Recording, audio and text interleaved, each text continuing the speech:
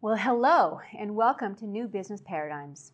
I'm Christy Jansen, Chief of Staff here at the World Business Academy, and I'm here with Ronaldo Brudico, the Academy's president and founder, and Benjamin Schwartz, our producer for the radio show. The World Business Academy is a nonprofit dedicated to elevating the consciousness of people in the business community and encouraging business leaders to use their power and influence to take greater responsibility for the communities and the environment their work touches. We're recording this show on February 23rd, 2019. And before we get going, I want to invite our listeners to reach out to us at info@worldbusiness.org if you have questions or comments about the show today, or if you have anything you would like for us to discuss in the future. We'd love to hear from you. As always, you can listen to us on the go using Apple Podcasts, Stitcher, Blog Talk Radio. Just search World Business Academy. Also, I'd like to remind everybody that we also have a new weekly radio show, Solutions News, live here in California, Fridays from 5 to 6 p.m. Pacific Time, and available online afterwards at solutionsnews.org. So, Ronaldo, what are we going to talk about today? Well, I got to tell you, first of all, thank you for mentioning the Solutions News, because there's a lot of negative news today in this show. And I'm sorry that that's the case, but it is. And so the reason we do the other show is that we only focus on the solutions. We don't talk about the negative stuff without a solution. In this show, because we're dealing with economics as well as what's going on in society, we got to cover both sides of the street. And unfortunately, one side of the street, what's broken, is way wider than the other side of the street, what's working. And I want to start at the outset by saying, when we got ready to do the show today, we had so much material, it was impossible to digest it all and boil it down to 1 hour. Yeah. And so what I really would like the audience to know is we would welcome them if you want to write in and ask us for more information about one of the topics that we're going to talk about today. There's a number of articles behind each one of them. And frankly, some of them we're not even able to reference because we just won't have the time. So if you're interested, for example, in some of the stuff we do about climate change or the Green New Deal or the new Social Security Act or why the Republican governor of Idaho is standing up strong right now, any of that stuff, write us at info@World Business and let us know how we can help you become better informed. And that's info@worldbusiness.org. .org, thank you. And what I want to say to people, you've heard me use this analogy before. We are like the proverbial frog in the pot of water. And when you start with cold water, the frog is quite content, and you slowly turn the heat up. The frog doesn't do anything until the frog is literally boiled alive. Conversely, if you take a frog and you throw it into a boiling pot of water, it'll jump out instantly. And what today's show is about, unfortunately, is about how vigorously the pot's boiling. Yeah. And I'm going to start with Brexit, only because it's so much in the news today. For those of you who don't know, 3 of Prime Minister May's cabinet resigned three members of her cabinet basically informed her that they would no longer support her position on Brexit unless she could cut a deal within the next few days, literally, because there wasn't time to implement a deal before the March 29th trigger. The way I read that is Brexit is going to have to go back to the British public for another vote. Mm-hmm. And now that the British public knows what they are bidding on, it's not going to be a pig in the poke exercise anymore. I can't believe once they know the cost of Brexit that they won't actually choose to say, wait a minute, we had a great deal. What are we doing? It's crazy. And by the way, Brexit's not only going to hurt UK, which it will terribly. I mean, it's over for the UK. But when I say over, by that I mean it's the end of the empire they started under Queen Victoria. Well, no, before that. Queen Elizabeth. Queen Elizabeth. In the 1600s, right? 1600s. That's what we said last month. That's right, true. Yeah. Anyway, so for example, in one of these articles that just popped at my attention was there's an airline called FlyBMI, which stands for British Midlands. And the entire airline is shutting down, not because it was unable to find enough passengers, because in fact, they were doing 29,000 flights last year alone. They were crisscrossing all over Europe. And what they've concluded is, under Brexit, the instability of their route structure was so great that they would go into receivership now. And apparently they decided not to reorganize themselves. It was not a debt-driven thing. It's a futures-driven thing. And what they've decided to do is they're going to liquidate the whole company. And there's a humorous note, is the famous inventor of the Dyson vacuum cleaner, Sir James Dyson, who was a really pro-Brexit guy. just announced he's going to relocate his headquarters, not to someplace else in the UK. No, he's going to Singapore. Singapore. Yep. Yeah. And by the way, we've seen at least $1 trillion worth of financial transfers are going to be lost. About 10% of the financials market in London. Only the beginning. Is Paul Pullman leaving Unilever a victim of this as well? No. Well, I don't think he's a victim. Right? Paul came under some fire from his board. He was trying to move from UK. Well, two things happened. Okay. First, he came under fire from his board because they felt his pro-climate change agenda, meaning addressed climate change issue, which he did masterfully in Paris, that got us the Paris Accords, and that some of his board members felt that he was taking too active a social position, even though he was continuing to produce, and did produce, increasing profits, increasing revenues. It's remarkable the job he did with that kind of resistance on his board, but he kept producing it all the way through. And when the showdown came over his performance, he won. That was less than a year ago. Then what happened most recently is he tried to save some money by consolidating the two headquarters. So that Unilever is a very unusual company that had its joint headquarters in Holland and in Britain. And so he wanted to close the London operation, which made all the sense in the world under Brexit, and just consolidate everything in the Netherlands. That ran afoul of Prime Minister May's government. She decided to really push on him. She got basically the securities industry all hopped up. They own a tremendous amount of Unilever debt and stock, and they said basically, you move out of London, we're not going to want to carry your stock. So he was forced to retreat on that point. Shortly thereafter, and he's made it careful to say there's no cause and effect here, but the timing's kind of suspicious. And so he announced the fourth quarter of last year he would step down as chairman. I think he'd been there for 10, 11 years at that point, chairman of Unilever. And he was going to appoint his successor, which he did. That successor took office officially on January 1st of this year, and Paul's transition ends on July of this year. Now, Paul, at the same time he was doing that, I was in a conversation with him. He agreed to become chairman of B Team, and I haven't talked to him during this transition. He's been too busy, but I'll be talking to him shortly. And my guess is he will become even more active as what they used to say when I was a kid, the gray eminence. I mean, the guy who'd been around a long time, who really knew and had the track record to speak to how business actually prospers with a smart climate change approach, as opposed to head in the sand, which is what most investors are still doing. In fact, if you look at the stock market, it's up again yesterday. I mean, there's no logic for this. This is insane. And we could talk a little bit, maybe later we'll get into the greenback, the structural strength of the U.S. dollar, what that means. But without getting into that conversation just yet, what we're looking at in the United States today is an economy which is increasingly on a negative trajectory. So I started with Brexit because, as I said, 3 members of May's cabinet, Theresa May's cabinet, have decided that to put basically the gun to her head, get a deal, which she cannot. That's impossible. Get a deal in the next few days, week or so, or we're going to retract our support, and we're going to urge the Parliament to vote against your Plan B, which is really Plan A with almost no changes. Right. Second thing that happened, about 3 days before that, when I think there is a cause and effect, 3 of the members of the Tory party, that's Theresa May's party, resigned from that party and joined a new independent group, which was formed by 8 other Labour defects. So 8 Labour defectors and 3 Tory defectors come together, all 11 of them, and they're all basically anti-Brexit. For the reason that Fly By Me Airlines is just, BMI Airlines, Fly BMI Airlines is just one example.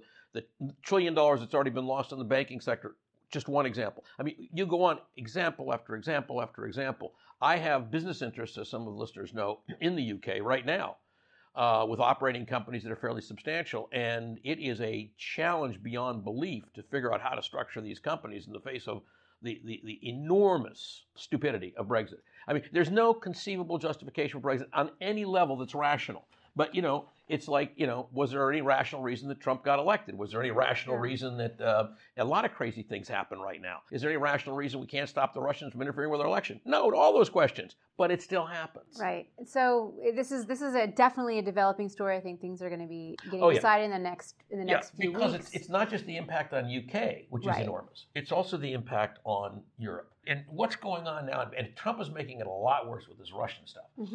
All of the fundamental post-World War II alliances are under tremendous pressure. Example, the financial institutions of the West, which basically are the World Bank, International Monetary Fund or IMF, European Community, European Bank, all of these institutions, the Fed, are all in a state of initial disarray. Mm-hmm.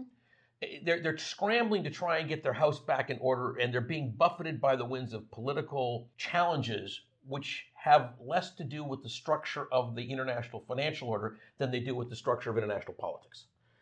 But they weren't designed to do that. They were designed to be the place you went to get sanity in the financial system when you had agreement as to what the political order should be. What's really lacking is leadership.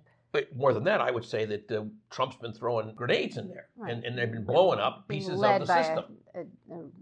No, I mean, it's intransigent 3-year-old. It's just reality. I mean, it's not even a political comment; it's an economic comment. Mm-hmm.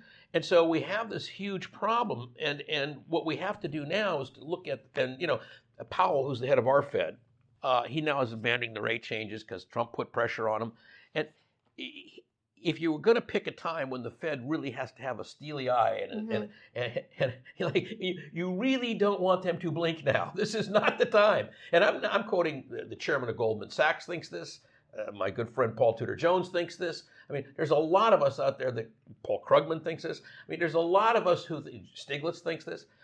There are a lot of us out there going, wait a second, this is not time for amateur's hour. This is like this political charade going on. And you got this lightweight named Theresa May who's running Britain, sort of.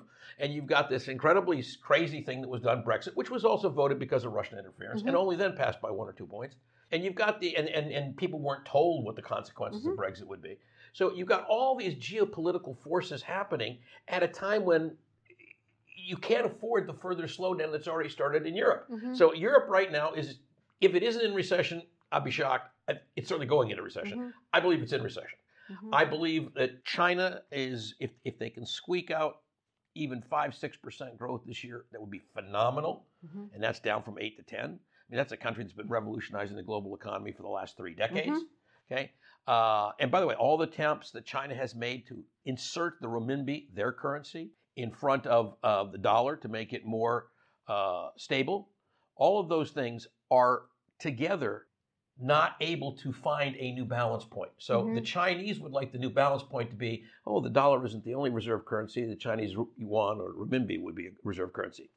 The Russians would like to destabilize the European bloc. The Saudis want to control the Middle East and are negotiating, as you know, for nuclear weapons now. It's very thinly disguised because what just came out 2 days ago is they want to get the right to make nuclear weapons without any agreement, side letter on nuclear power. And no one buys nuclear power for money reasons. I mean, that's crazy. You buy nuclear power because you want to make nuclear weapons, right? It's cheaper to use solar, which they're the biggest, one of the bigger. Dubai, United Arab Emirates, and Saudis are the biggest mass solar installations. Yeah, so because they know that solar is cheaper than oil, and it's actually why pump it, So where we are today is we're looking at a situation where all of these forces are starting to really impact at the geopolitical level, at the international level, at the gross macro level of the global economy. Now you dial that down to the people listening to this show who live in America. And you go, well, folks, how does this feel to you? And what we know is we've just had a restatement of the fourth quarter Christmas sales, and they were down 1.3%, I believe, from the prior year. Everybody thought they were going to be up slightly. I heard estimates as high as 2 to 3.5% up. It's actually down. January consumer sales, retail sales, down even further, because if you look at consumer confidence, down significantly. Yeah. If you look at CEO confidence is CEO confidence is very much down, significantly down and dropping. So when you look at all these factors, you go, that's a lot of indications of what I call yellow lights flashing. So then we go one step deeper. Is there pain already in the system that we haven't been paying attention to? And clearly there is pain in the system because we have delinquency rates from student loans at $166 billion, 90 days past due or more. That's the young people who are, now we're told, living at home longer. And I guess I can't imagine why not. Yeah. They can't afford to have their own house. Right. There's car payment. Housing, car loans are in significant delinquency. We are probably at 7 million delinquent car loans.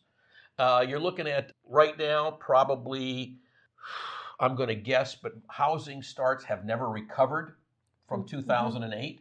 And I just want to touch on housing starts for a minute. Housing starts are different than house prices. Okay, When there are fewer houses being built, that's called housing starts. That has an enormous implication for the whole economy. Why? Because when you don't start to build a new house, you don't buy a refrigerator put in it. You don't buy wood to build the walls with, and you don't buy shingles, and you don't buy all this stuff. You don't buy carpets and drapes and lights. So housing starts is one of the most basic characteristics of the economy. And when housing starts are down, and right now they're not only down, but they've stayed down for years, and they have not bounced back. For a decade, they've been down. For a decade, they've been down. And you've got, typically you'd want housing starts to go up as you increase your population, which we have, just because people need a place to live. And what we're seeing is the value of existing housing stock is actually going up in most places because there's fewer new places coming along. So the existing places have greater economic value. There's less competition in quotes. But that pain that's being experienced by the delinquent car loan owner, which, by the way, is primarily younger people. Yeah, it's overwhelmingly under 30s. Overwhelmingly under 30. You look at the delinquencies in student loans, obviously younger people. Although there's a lot of student loan debt being held by their parents and grandparents. Yeah, because they're guarantors. Yeah, we know that. But I'm saying, if you look at who's the defaulting party, it's the grandparent didn't go to school. The grandparent went to school on the GI Bill of Rights and never had to pay for college. So when you hear somebody like Bernie Sanders or Elizabeth Warren or Kamala Harris, I think is going to say this too, that we ought to have universal free college education, that's what we did in 1946, and boy, it really worked. So everybody who fought, which was millions of people who fought in World War II, they got to go to school for free, and that's what propelled us into this enormous wealth we created since 1946, 47. So now we're sitting here going, okay, all that pain is there. It tends to be concentrated on the younger people, which is the people who are also the biggest victims of climate change. Come back to that in a minute. And they're now living with their parents instead of and buying they're living with their parents, houses. Which is not making their parents or them happy. When you look at all of those factors, it is clear that the economy, the wheels are coming off. So when we've been talking, and I'm pretty sure I said this last month, I was the only economist I know who said in October of 2017 that the stock market would go sideways or down for the full year because the economy was getting weaker and the fundamentals were not good. And as we all know, it went down 6%. What I've said this year is I think the market's going to be down 20 points by the end of the year. Okay, not 6. And if we get away with less than 20, we should kiss our sacred rings, or whatever part of your anatomy you kiss, whatever you're particularly whatever happy. you hold sacred. Whatever you hold sacred, because that would be a great outcome for this year. Now, when I look at all that, and then I saw this bill. We had the show that Christy referred to earlier that we do the New Solutions News. We were delighted to have Congressman Salud Carbajal, a California congressman here from the Central Coast of California. And he was one of the signatories, I believe it was 200 signatories in Congress, to basically finally fix the Social Security Act. The Social Security Act, which is not socialism, and I'm going to come back to socialism in a minute because I want to talk about that term in terms of political literacy and economic literacy. But what has been going on, and this is what Salud was quick to point out, and I'm glad he did because it makes it clear for people. Social Security, although it was labeled socialism when FDR proposed it, as was Medicare and Medicaid, and none of the three of them are socialism. In the case of Social Security, you pay into Social Security so you can get benefits out at the end of your working life. Okay, so it's a actually semi-privatized insurance scheme. Right. And what breaks it, what causes it to get into trouble is two things. One, we don't bring enough new people into the workforce. So for all of you who are wondering what conceivable benefit you can get from increased immigration, if you're over 65, the answer is those are the people who are going to pay for your Social Security to go up. So the elderly in this country have a huge stake in wanting to increase immigration, but they don't know it because they don't realize that if we don't bring more young people with a declining birth rate, which is what we have, there won't be enough people to pay into Social Security for those people who are in their 50s now that are coming out of it. That's key point number one. Immigration is tied to the financial survival of the senior class. But isn't in this new legislation, isn't it to also raise the caps? Yeah, well, it's two things. There's two or three things. One of the main things is, and I'm going to come to the caps last. What they're going to do is they're going to finally adjust the cost of living escalator so that it's more aimed at what senior citizens do. So when you do a general cost of living escalator, it's assuming everybody uses the same kind of services at the same extent. Well, elderly people use healthcare much more than other things. Right. Okay? So if you don't basically design the escalator that happens with the inflation to account for the fact that the components of what the elderly use is going up faster than the rest of other prices, then you have an increase for a cost of living, but it's not an accurate increase. It's not reflective of reality. It's not reflective of the reality that they use more healthcare. Okay, so that's one of the things. The other thing they're doing is they're talking about a number of changes, but the one that you referred to is probably the best one. It's taking the cap, which right now is down around 230,000, I think. I'd have to look it up exactly, and once you get past that number, you don't pay into it. Well, that's crazy. Why should I stop paying into it if I make 350,000 or 400,000? And then the new cap is 400,000.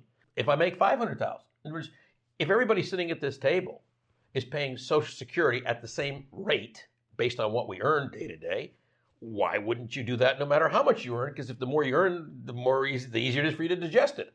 So that's a fundamental flaw that's been built into the system. It's got to get changed.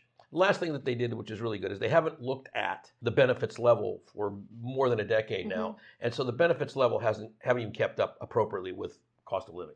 So all those things are being done. And what Salud said, which is absolutely correct, Social Security isn't socialism. It's an insurance scheme for the elderly. And if we aren't willing to protect the confidence the elderly had in their working years when they were 20 and 30 and 40 and 50 years old, if we're not willing to say to them, hey, we're not going to let you take the short end of the stick when you retire, we will keep the system going the way it was when you paid into it, so it will be affluent enough to keep you going indefinitely. And I think the guy's name is Biggs. It was the former Undersecretary of the Treasury for Social Security, a Republican, by the way, under George Bush.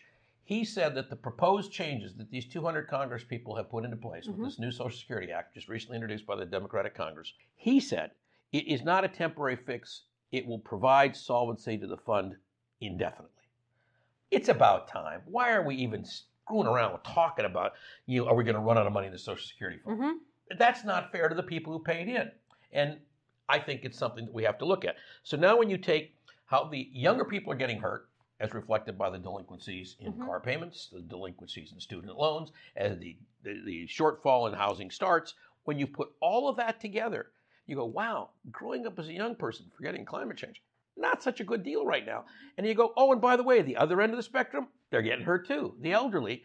You realize the society became destabilized. Yeah, it is. And what this show has got to be about is the new paradigms in business are about a different compact between business and society. And we have to be willing in the business community to say, our economy won't continue to function like it is to all of our benefit unless we get in there and roll up our sleeves and get these crazy policies changed that are just smearing, crucifying the young people and penalizing the old people. And the only winners I can tell coming out of it are people in the top 1-2%. Right. Nobody else is winning. Everybody else is getting hollowed out or reduced. So let's talk a little bit about financial literacy. What happens when you have 1 or 2% getting all the benefits? And there was a chart, I'm not sure where it is, I don't see it here on the table today, but I remember seeing it yesterday. It's like 25% has been the increase benefit to the 1% in the last 20 years versus, I think the middle class went up 7%. No, the poorest class went up 7%, and the middle class went up 1 or 2% over a 10, 15 year No, I period. think it was 0.8%. It's really low. Very small. Extremely small. Very small. Yeah. And particularly when you compare it to 25% for the top. Okay? It's like the graph just is it hits you in the face like a ton of bricks. Oh my God. The really wealthy people are taking incredible advantage. Yeah, and in fact, the inequality is rising so fast. This is the article that we're talking about. That the people who are looking at this can't even keep up with the differentiation, and the way that they're gathering this data is it's skewed. It's skewed because it's sort of like they're always reporting on the train that went by yesterday. Right. Right. They already know how fast the train's going today. So yeah. So here's a term that people hear that I want to talk about. It's called stock buybacks. What is a stock buyback?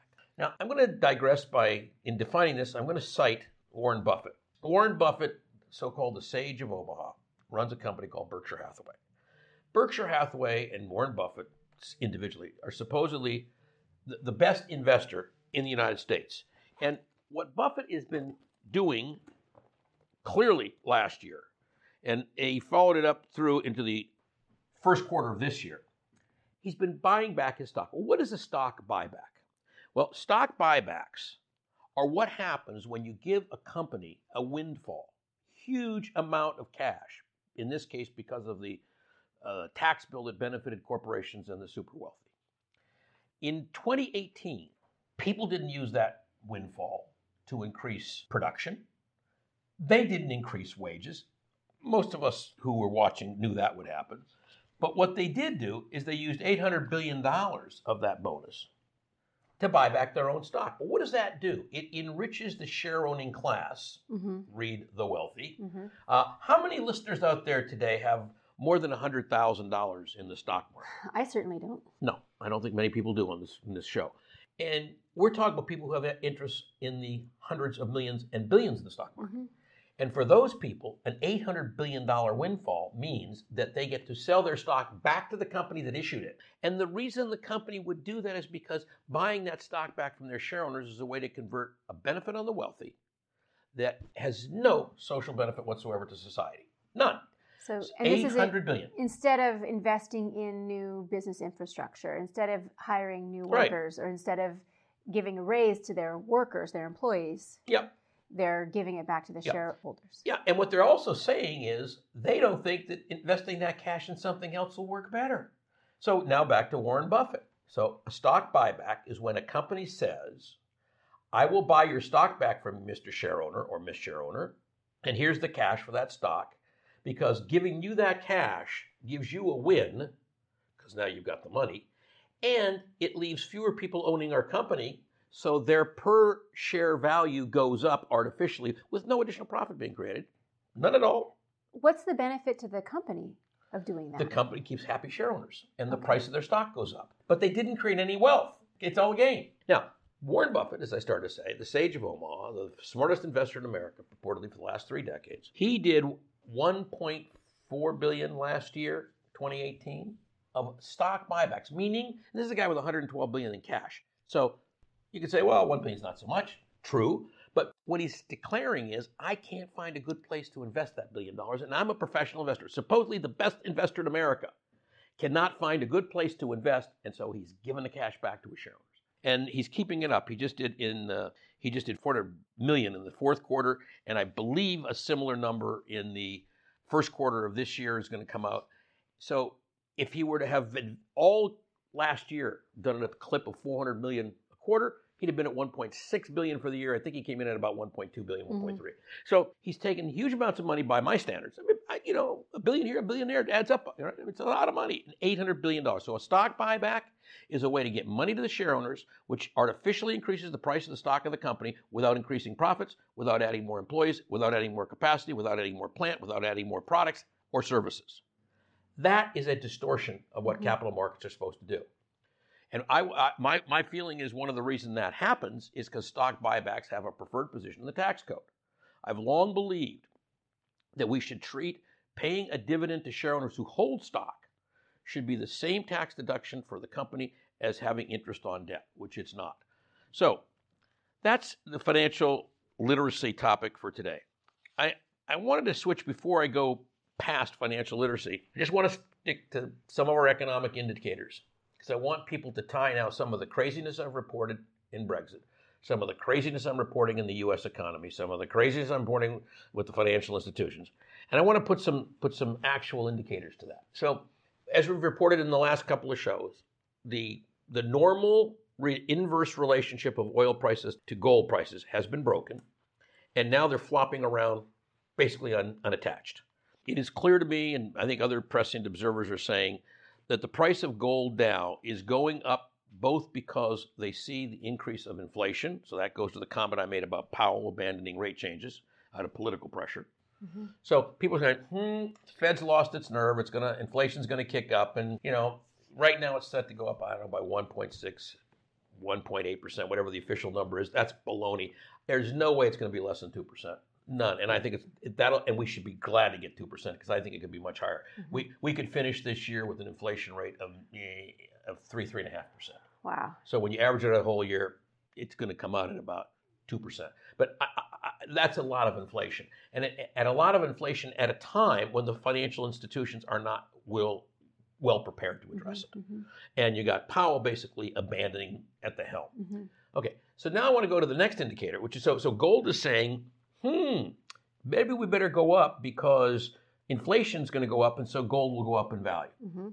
Now, on top of that, we also know that the rate of gold, which stands today at around $1,335 an ounce, I believe that you're going to see gold in the next 6 months. It's going to break over 1,400. Wow. Yeah, I think it's going to break 1,400. And that's going to be for two reasons. And think of when 6 months is. 6 months is March, April, May, June, July, August. Going into the fourth quarter, September, I believe you're going to see even more political instability in the United States. You're clearly going to have had some heck of a Donnybrook over in Europe, because one way or the other, Brexit or no Brexit, you're going to have an incredible thing. I think you're going to see a continuing deterioration in certain of the markets around the world. I've cited China. I think there are others where you can point to and say, gosh, don't think they can really hold the global economy together. India's doing the best job of all right now, but I think there's a lot of pressures in India as well. So when you paper that back and you say, well, gee, how come there's so much money available, particularly in the United States, where we've got now a $22 trillion debt? Remember we said over a year ago we were analyzing the president's proposed at that time tax break, and I said the official number was 1.5 trillion would be the increase. That was the official number. Right, that was 1.5 trillion. I said, no way, it'll be 2 trillion or more, and I'm guessing at least 2.5 trillion. Well, we've already added 2 trillion, so I'm already right. Not that I wanted to be right on that one, but that was as easy to see as like the sun rising from the east. We're 22 trillion and climbing. We would be so lucky if it ends at 23 this year, because I don't think it's going up. Now, if that's the case, why does the American economy continue to buffet these forces? How is it overcoming it? And the answer is there's no other alternative for the reserve currency. This is the strength of the greenback. The strength of the greenback. And why is it strong? Precisely because Trump is creating so much international craziness. In other words, the crazier things get, people get scared. And they start looking around going, okay, where do I go with my money? What's going to be left standing when this chaos is over? And you've got someone like Trump trying to pull the temple down and doesn't know how to run a country, let alone the global economy. What's going to happen is that at some point, he's going to get to the breaking point where the business communities, and I'm specifically referring to Wall Street, can no longer keep it up, the false belief system that somehow they will dance through this unscathed. Because it is increasingly obvious that you cannot operate an economy separate from the political system where it arose. So when you have a broken political system, next thing that comes is a broken economy. And the way you can see that that's coming is the yield curve. Right. So I've been talking to people on the East Coast that are really traditional money managers. I mean, we're talking about people who would have a hard time listening to this show. And what they're saying is, correctly so, they're better off buying 6-month treasury bills than 2-year or 10-year treasury bills, because you can get the same return virtually in a 6-month as you can in 2 years. So why would you tie yourself up for 2 years? Okay, that's crazy. When you tell me you won't give me anything extra for 2 years worth of risk over 6 months worth of risk, it means the risk appetite of the bond market is badly, badly collapsing. Now, why is that important? Because it's an indication of the other things I'm talking about. It's an indication of how the system's getting overstressed. And what's going to happen now is that Wall Street's going to have to quit the game it's playing, where it's artificially keeping stocks up in the air, take its medicine, because it only gets worse the longer you delay it, and readjust prices. And now let me go back to Berkshire Hathaway. So what was the reason that Warren Buffett gave for why he's doing stock buybacks? Because that's not his MO. That's not what he does. He's an investor. And he said, the prices of stocks are too high. When they come down, we'll be buying for permanent management. That's the problem, folks. The prices are too high. They're not justified by the current economy. The political uncertainty is too high. The lack of ability to control the situation from the Fed, the total craziness in the political system, and the amongst greed, represented by the $800 billion, all come together. So a guy as smart as Warren Buffett, the number one investor in America, probably the world, says, you know what? It's priced too high. Got to come down. Yeah. It's coming down. Anyway, you were going to ask a question. Well, I just was, we're getting a little short on time. Yep. And I think might be a nice transition to what we're going to talk about with the Green New Deal, which is sort of an interesting proposal to actually invest in our economy in a way. And I'd love to hear what you say about that. Okay. I'm going to leave this other topic again. Write in if you want some more stuff, because not only is consumer confidence down, CEO confidence, as we said, is down. Right. It's down 13%. There are so many indexes now that are pointing in a negative direction that I'm going to leave it alone, because there's no sense beating this up. But I do, and the retail numbers, et cetera. I think To make the swing over to climate change, those people who foolishly say that climate change is coming and the question is when are not paying attention to the news. No, it's already hurting people. It's huge. It's here. It's here. I mean, yesterday there was 35 inches of snow in Flagstaff, Arizona. Did I say that? Arizona? Yeah, Arizona. It snowed in Los Angeles yesterday. It snowed in Las Vegas, and it stayed on the ground in Las Vegas. Yeah. It snowed in Los Angeles yesterday. So what is that about? Okay, what that's about is the same thing reported on our radio show yesterday, that an airplane can now fly to New York from LA in under 4 hours because when they're up there, the winds are getting so crazy because the jet stream is just in complete disarray that they can pick up a jet stream that's blowing at a couple of 100 miles an hour, and a plane designed to fly at 550, 570 miles an hour is literally flying at flew at 800 miles an hour. The prior record being 775. Yeah. And the plane's designed to go at 500 plus. Now, how does that happen? It only happens when the climatological conditions are so badly destabilized, 45 to 50 years of aviation history is being obliterated.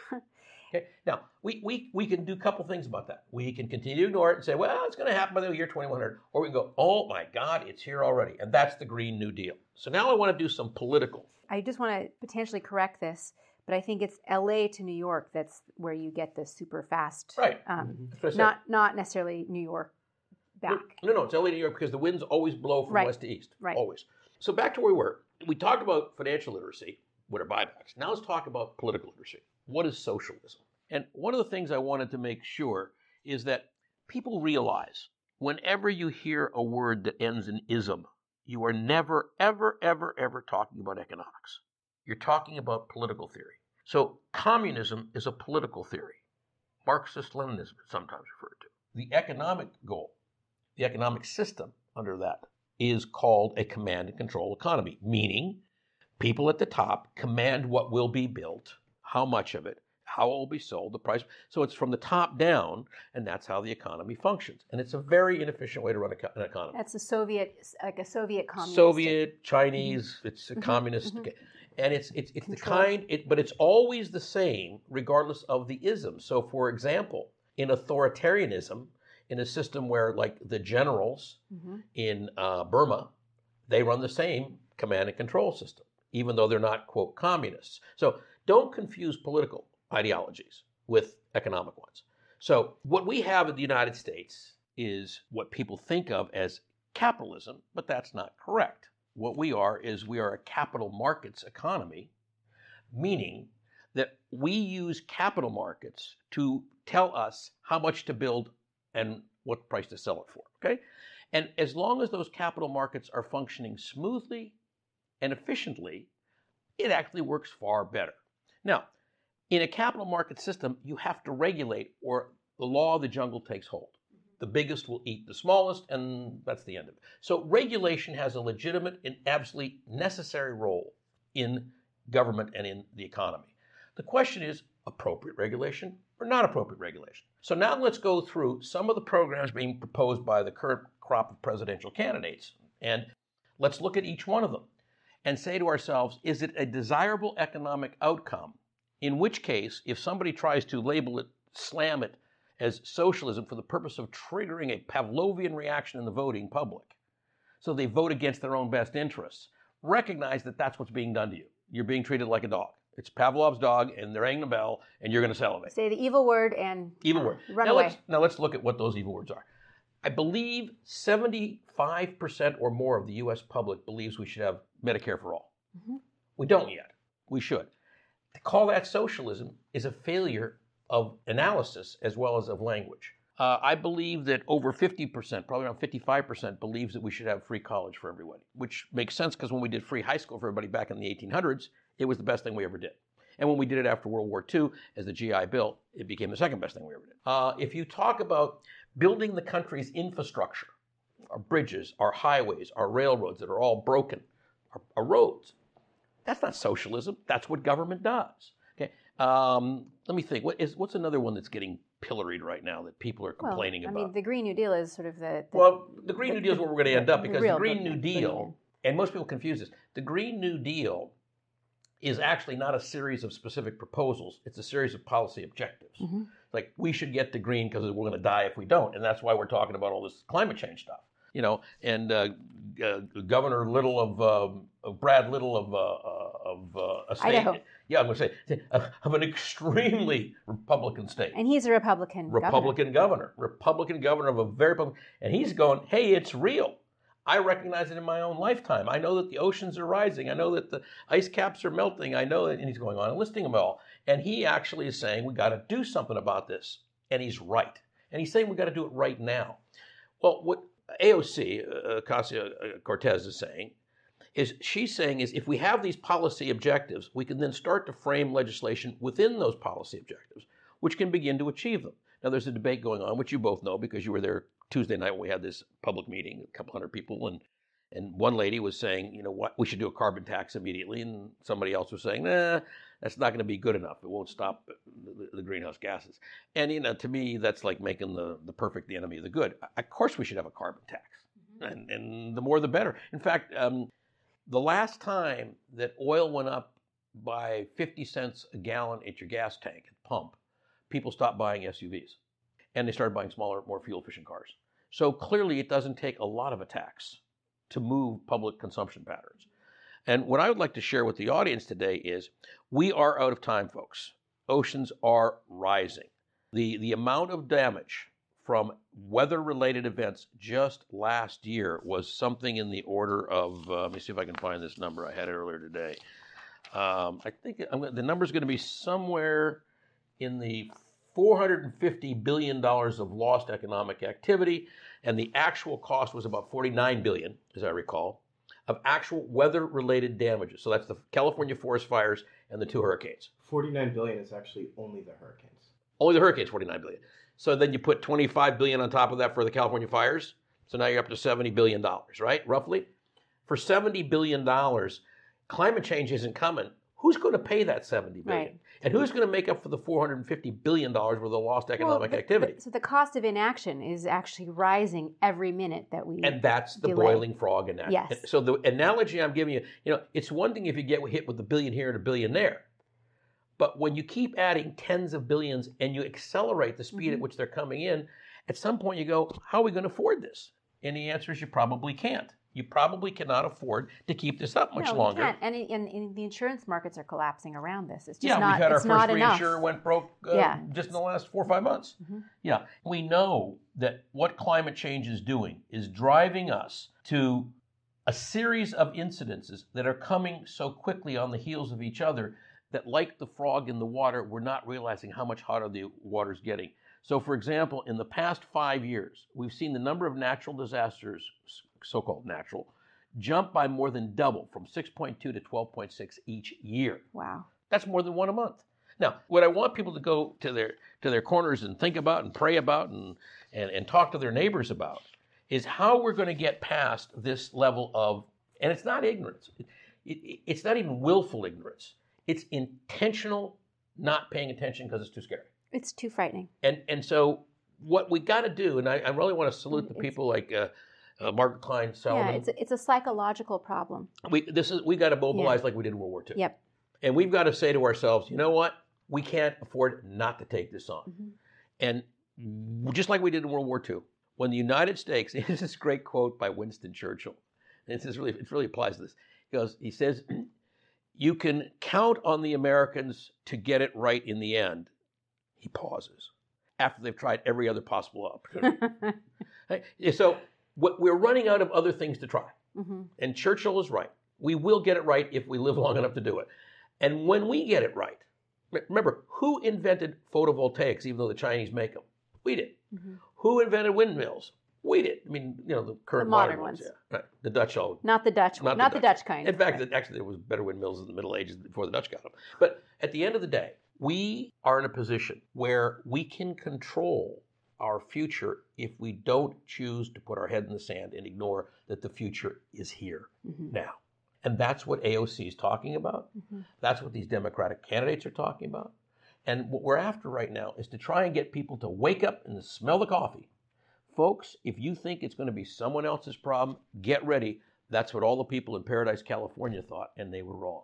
And that's what all the people in Montecito who lost their homes thought, and they were wrong. And I could go, and that's what the people.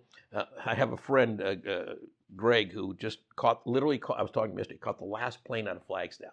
He said, I couldn't believe it. He was at the Grand Canyon, and he's installing something for the government in the Grand Canyon, and he's going, oh my God, there's this big snowstorm coming. I better catch a flight. Catches a flight, and it turns out it's the last flight. Which is so ironic because in the hot summers, the flights can't leave from Phoenix. Right. Well, Arizona is kind of... Yeah, the Flagstaff's a little higher, but still. It is, but knocked from 35 inches overnight. You know, there's the town in Australia I talk about that got 4 feet of rain in 1 day. week. 1 week. 1 week. Okay. 4 feet. So the sewers didn't back up. You know, the God technique is let it rain for 40 days or 40 nights and the sewers back up and Noah floats the boat. That's God's technique. What's happening now is 4 feet in 1 week. You don't have to wait for the sewers to back up. The whole town goes underwater. Right. I mean, it's insane. You know, the main street that our office is located on, Alameda Padre Serra, has been washed out for months because of the amount of runoff that went under the street, that the culvert that's there to take the water across the street collapsed. The Highway 154, which is right near my family's ranch, you can't get through it anymore because the road got washed away. And it was a river. It's a river going over the road. Yeah. So I guess, I know we're out of time, right? We got to wrap. We are out of time. We got a few more minutes. One of the things I'd like to do is I'd just like to focus people. So here's the silver lining in this negative cloud. The silver lining is we are really capable. As a nation and as a human society, we are capable. What we have to do is be willing to look at the facts as they exist, not as they wish they would exist. Mm-hmm. We're going to, and I didn't do a lot of advising today on what to do with your money. I did hint at it when I said, you know, you can get into the 6-month T-bills, make 2.5% for now. That's probably good enough. It's a little ahead of inflation. I'm not sure how long that will maintain. It'll be ahead of inflation. I've said buy gold. I can give you some other suggestions if we want to. But at the end of the day, the reason I didn't talk too much about specific investments is it would seem to me to be somewhat facetious to try to cherry pick ways to protect your nest egg when what we really need to do is for the people of America and frankly the world to grab hold of their political leadership and say, this insanity's got to stop. Which reminds me of the clip I saw of the school children talking to Dianne Feinstein today. Oh, yeah, which was disappointing. Which was disappointing, but it was heartening just because these young people are really starting to get vocal and get active. This was Rose Strauss, who was at our meeting the other night, and speaking truth to power. Well, just tell the Rose Strauss story. So Rose was she was taking some time off from UCSB, which is here in Santa Barbara, and she's 19 years old. She was at a rally, a press conference for the Republican candidate for governor of Pennsylvania. Yeah, in 2018 campaign. Asked him some very intelligent questions. And he looked about climate change, and he looked at her, and in the presence of cameras said, what are we here, to elect a scientist or a governor? Right. Young lady, you don't know what you're talking about. You're just too naive. Young and naive. It went viral. It did. Rose became a household name overnight. It gave her a platform from which to really articulate her problems with climate change. And that guy went down for defeat, fortunately. So it is changing. And in the incident you're talking about with Feinstein, and I'm not a big Feinstein fan, so I'm not surprised, but I am disappointed. She basically said something very similar to young people. She said, I was just elected. I know what I'm doing. You guys don't know what you're talking about. Yeah. And they're the people who are going to have to live with it. Because Dianne will be gone. Yeah. I want to just touch on one last thing. We have 2 minutes left or not? We have 2 minutes. Okay, 2 minutes. I want to talk about Amazon. There's a lot of things about Amazon I like. I like a lot, frankly. And despite his marital infidelity, there's a lot about Jeff Bezos I like a lot. But this whole thing in New York is getting played wrong, in my humble opinion. I believe that the people who stopped Amazon were correct to stop it.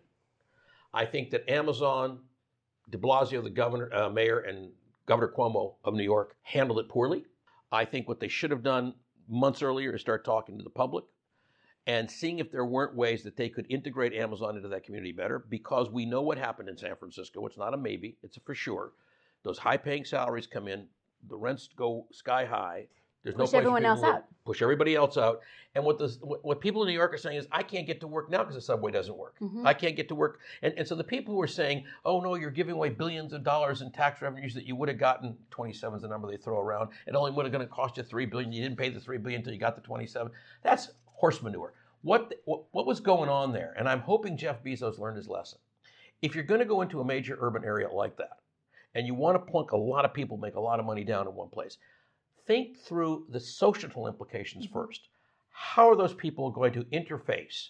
Are you going to help them build new housing so that they won't drive the other people out of their housing that's there? Are you going to help the transportation system be able to swallow that many more people when it's already broken? Are you going to be willing to help the school system develop to the point where and New York has very segregated schools. Yeah, you have to invest in the local infrastructure. Absolutely. Social and tangential. Yeah, and that's the role of business today. The role of business today is to recognize we can no longer wait for the public sector to do its job because it's woefully late to the party. We in business have got to do more. And people like Paul Pullman, who you mentioned earlier, are doing more. There's a lot of people. I think the work that Mindy Luber does at Ceres is just legendary and phenomenal in getting businesses to adopt more responsibility. I think what we do in Just Capital is very much part of that. So I'm excited about the business community getting awakened. And I'm hoping that the Amazon issue, rather than get painted into good, bad, Amazon bad, New York good, New York bad, Amazon good, it's just so silly. It doesn't break down that way. What it is it's saying we need a new compact, social compact between business and society. Oh, and by the way, that's the name of this show. Yep. Thanks for joining us. Thanks, everyone.